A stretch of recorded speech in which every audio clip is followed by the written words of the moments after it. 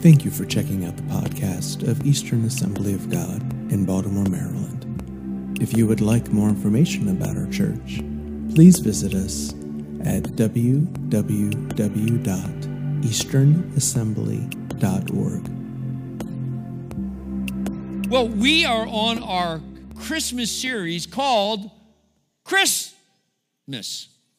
Everybody try that on three. 1, 2, 3.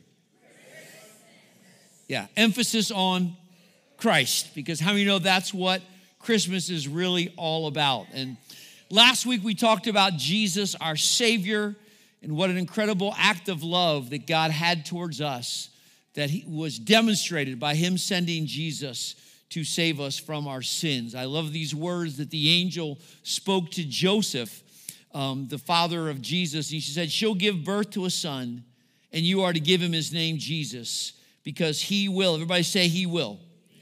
He will save his people from their sins. Is there anybody in the house grateful to have Jesus as their Savior this morning? I am very grateful. Well, not only is Jesus a mighty Savior, but as we move into today, I want you to know he is also a mighty deliverer. Psalm 18:2 says this, and you're going to answer in what's in the red in just a moment. The Lord is my rock, my fortress, and my... He is. Psalm 108:6, save us and help us with your right hand, that those you love may be, help me church, delivered. Delivered from what? Well, I could talk about a lot of things, but today I want to talk about two things that Jesus has delivered you from. And the first of those that he has delivered you from, as Jesus has come to save you and deliver you from yourself. Listen, there are really two great enemies to the Christian. One is your flesh, your sinful nature, your old man are all simultaneous terms or like terms that the Bible uses to speak of your sinful nature. And your second great enemy, and we'll get to him today, is the devil. In my mind, in my understanding, our greater enemy is our own flesh. Because the devil comes and attacks, but the Bible says if you resist him, he'll flee. So the attacks of the enemy are more intermittent. But the battle with your flesh, hello. That one's 24/7 because you can't get rid of yourself. Hello, you know what I'm saying? All right? So your flesh is an ongoing battle. I believe the greatest enemy we face is our own flesh. Okay? Now stick with me this morning. All right? I'm going to try to go slow so I don't lose you.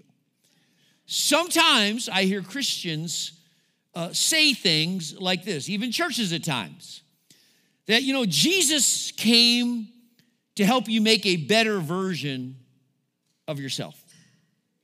Turn to your neighbor and say, not true. Not true. Okay? As a matter of fact, that leads to this question that we'll talk about, and then we'll come back to that. And that question is this. Are people predominantly good at heart? Now, if you're predominantly good, then you can make a better version of yourself. But if sin, as we'll talk about, has really infested every bit of your being, you don't need a better version of yourself. You need a brand new version of yourself. We're going to talk about that. Listen, I heard a politician, and I don't remember which one, but somebody in Baltimore City.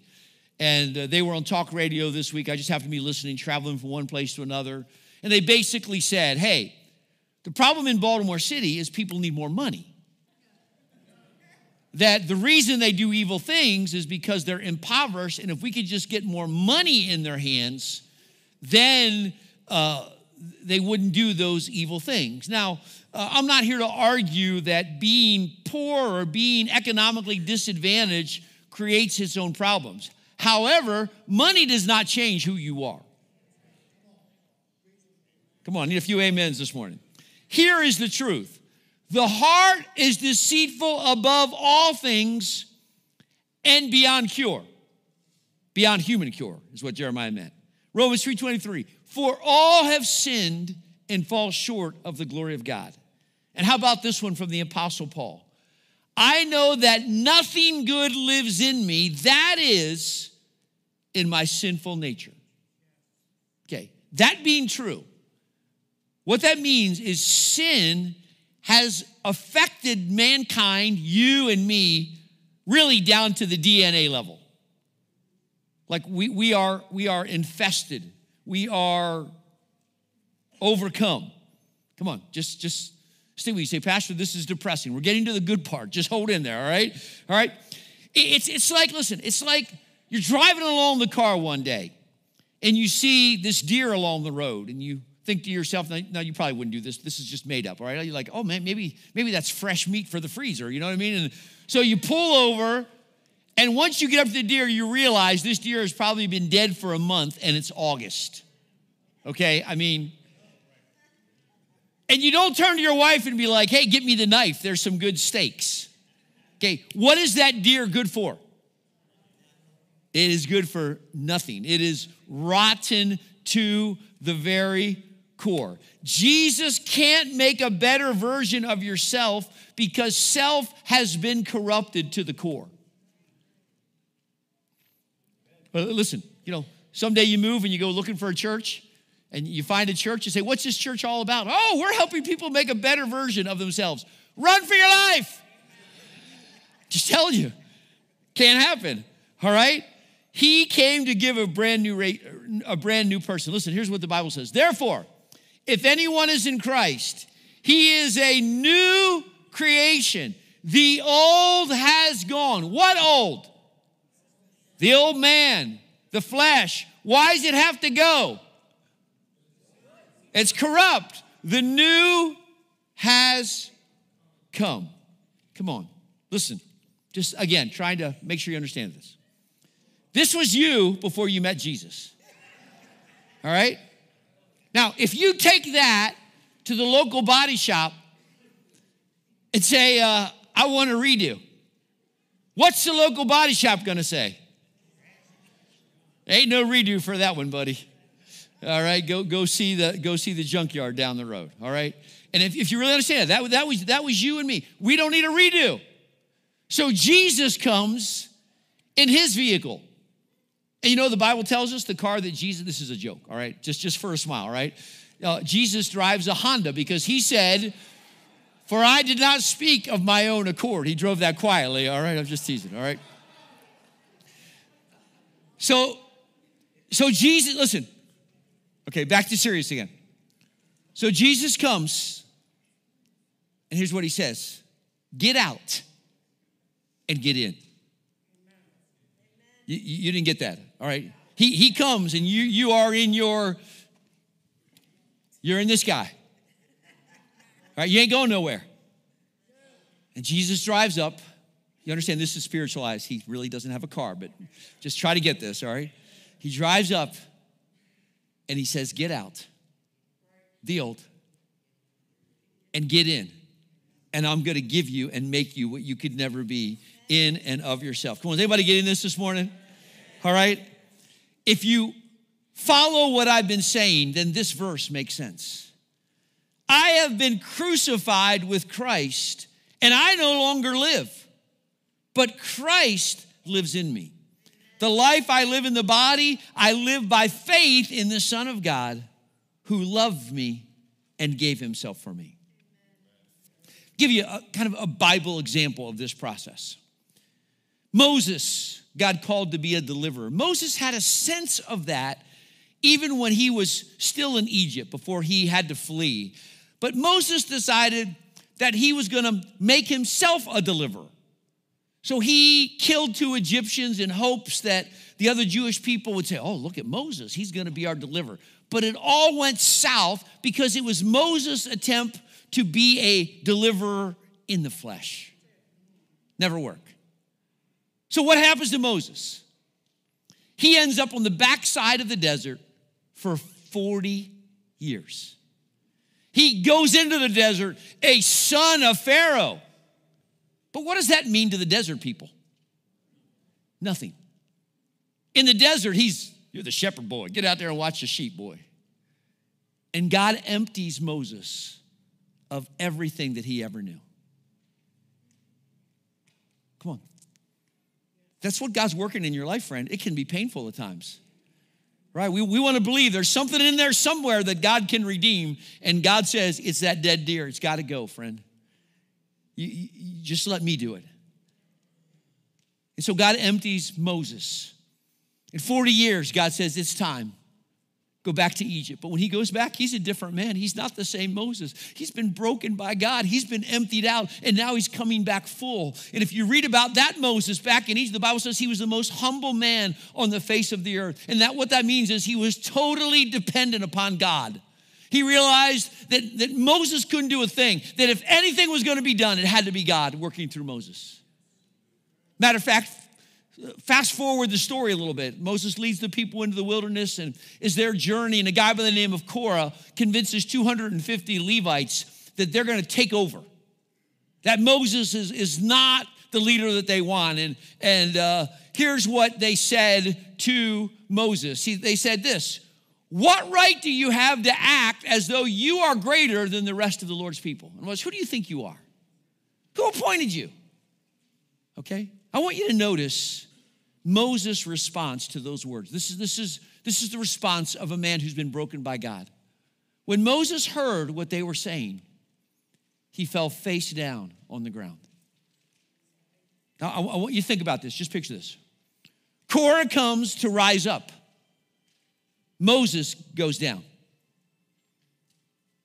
I'm going to try that again. All right? Korah goes up. I'm going to make myself something. Moses has already been there. Moses goes low. And Moses says, it's got to be God. Come on, somebody. And I'm not going to tell you the end of the story, but it doesn't work out so well for Korah and his followers. Korah tried to rise up. Moses falls on his face before God. Listen, you got to take care of that phone, please. Yes, I am. All right. Get that thing off. All right, thank you. All right. Listen, there are some of you in this room today. Just listen. You've hit a wall. You think the devil's put up the wall, but it's not the devil. God has led you to the wall. Where's God? What's going on? Everything's so hard. What God is saying when you're at that wall, will you come to the end of yourself? How many know there's something in all of us that's like, I'll fix this. I'll take care of it. I'll do it my way, right? We scratch and claw, and God just steps back and says, when you're done, I'll be here. And no Christian escapes that place. Now, there's been plenty of people who've run from that place and said, if this is how it's going to be, no thank you, Lord. They think God's trying to kill them, and he is.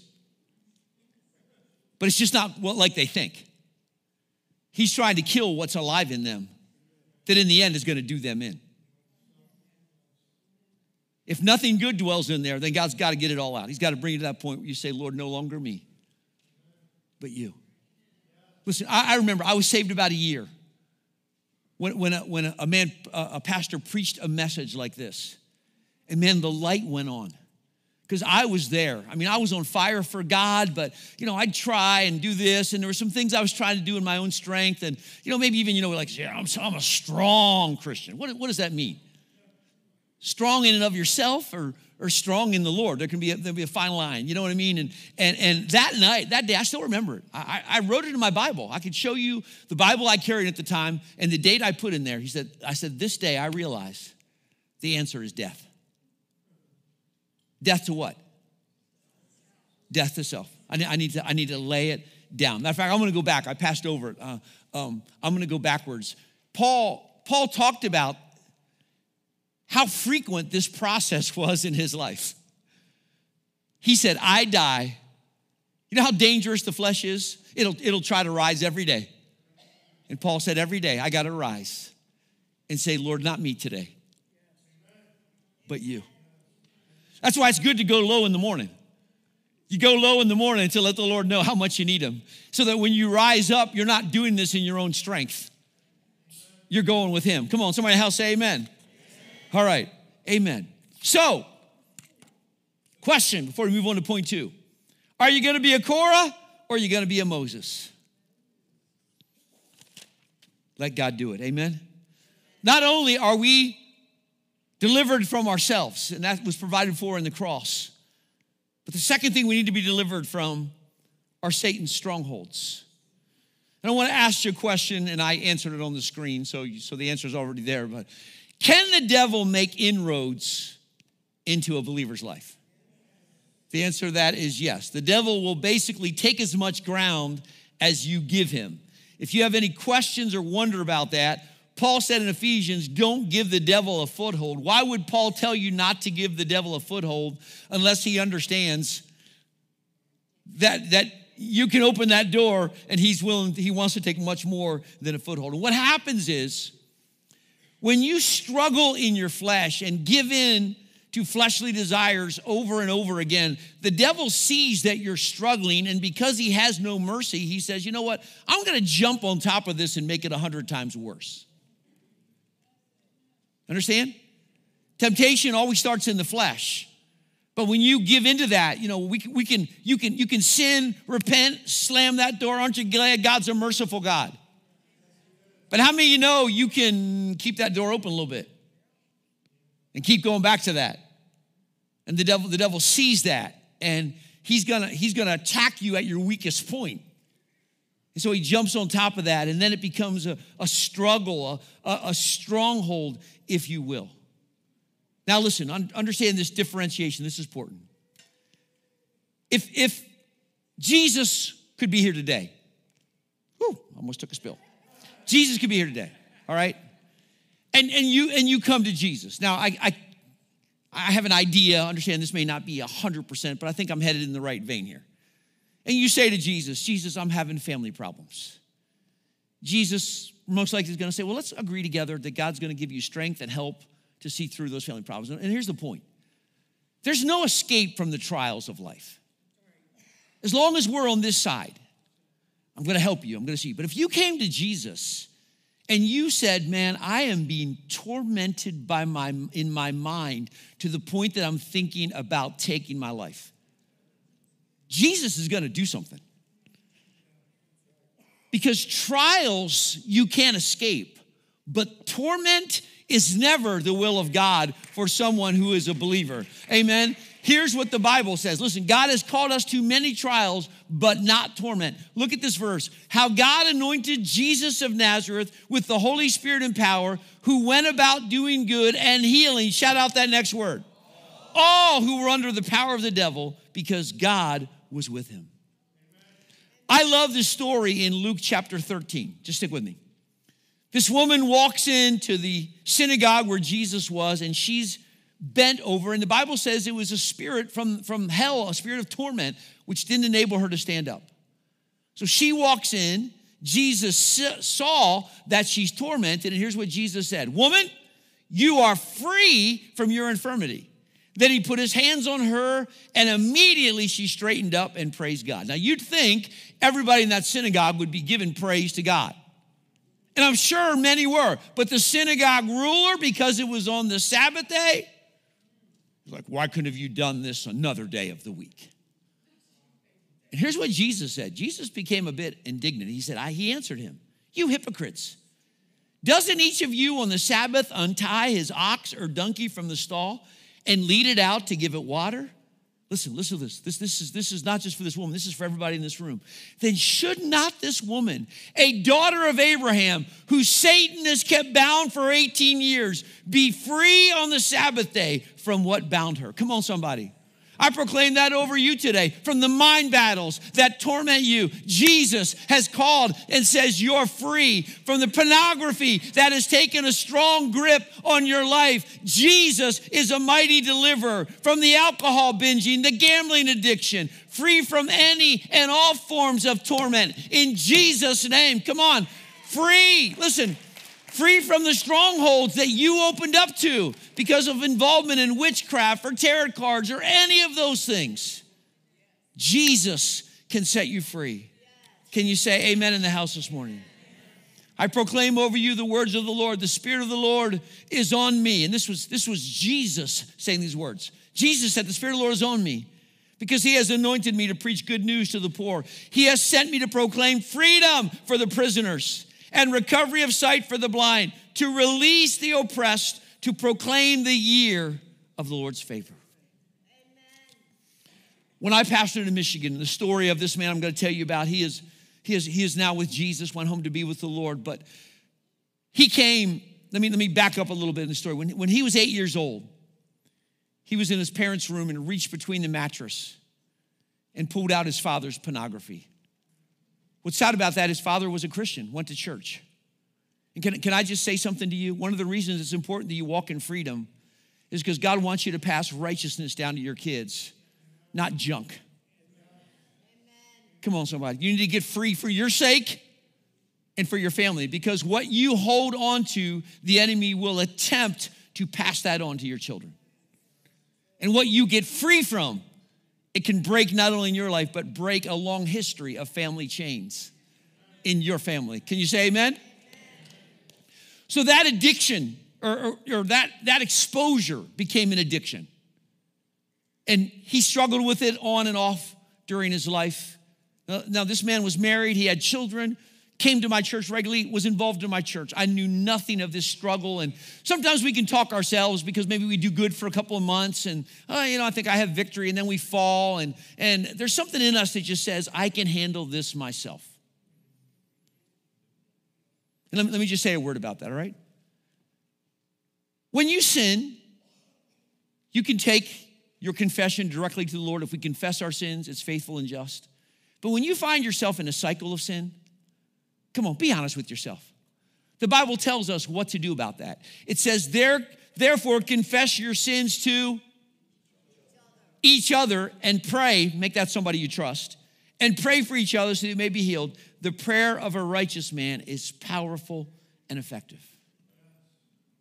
And what happened in this man's life is he got caught at work doing something that pertained to his addiction. And his workmates began to make fun of him. Imagine this, unsaved workmates making fun of another person who's probably doing what they do too. It's craziness. But nonetheless, it brought him to a point where he made an appointment. He says, I got to talk to you, Pastor. And he came in, he confessed what happened to him at 8, his years of addiction. And he was at the end of himself. He says, Pastor, I just want one thing. I want to be free. And can I tell you this morning, when you get to the end of yourself and you want to be free, there's a deliverer who says, I stand ready, I am strong, and I can break every chain. And I want to tell you the 3 steps to freedom that I led him in, that God would lead you in when it comes to freedom. The first is repent. Repentance means being truly sorry that you have sinned against God, hurt other people, and a willingness to turn from it. When you repent, you have to close every open door. That's what repentance means. You turn, you go the other way. That means if it's an inappropriate relationship you're turning from, you cut off all means of communication. You make it plain that it's over forever, and you find an accountability partner that if that person tries through other means to make contact, you call them and say, this guy's making contact or this girl's making contact. Come on. Close the door. You repent. How many know you can't play games with somebody whose only jobs are to kill, steal, and destroy? You have to mean business. 3 of you. And then secondly, you repent and then you renounce.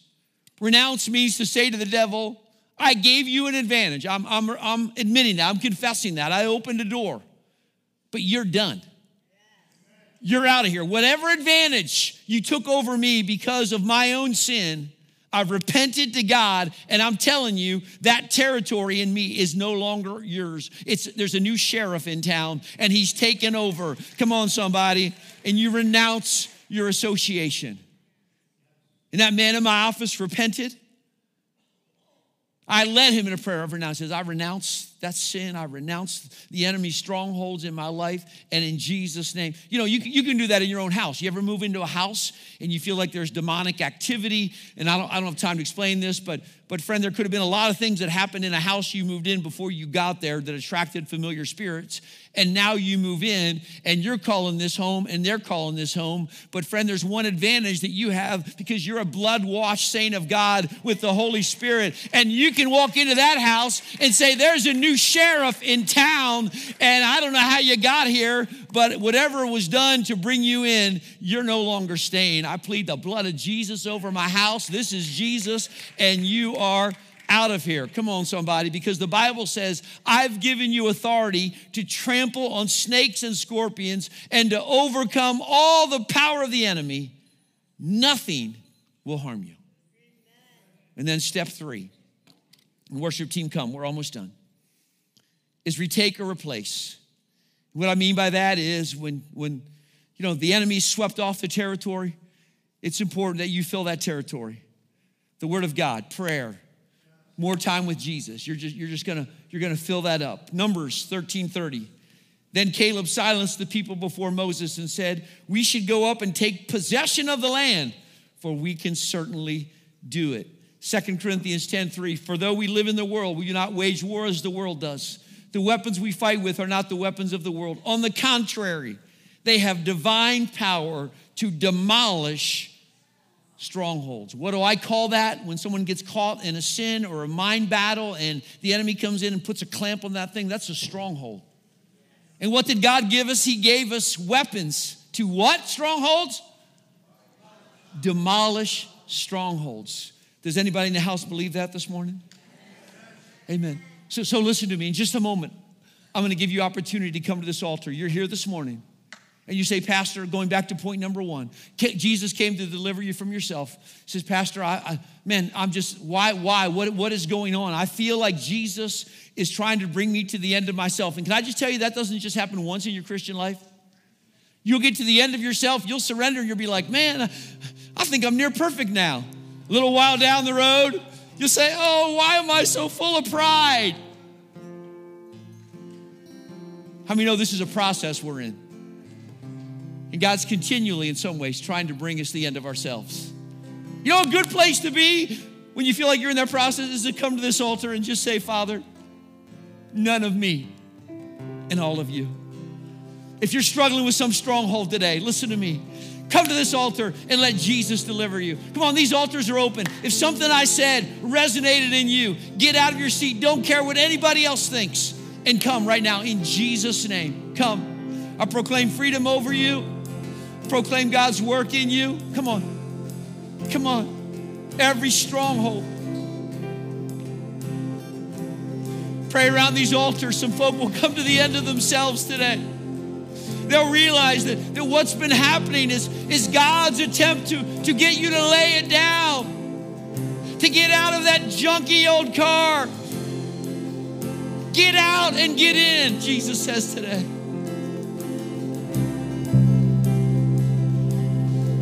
Now behind these who've come, I'm opening these altars up for everybody. Come on, could we just spend some time with Jesus before we go on our way? Could you just come down this way? I feel the Lord's in this place today. Listen, you might be disappointed by the end of the Ravens game. They might lose, but you won't be disappointed when you come down here today and let Jesus work in your life. I'm telling you, you won't. Oh, Jesus, Jesus, Jesus, have your way today. Have your way today, Jesus. Oh, thank you, Father. Thank you, Father.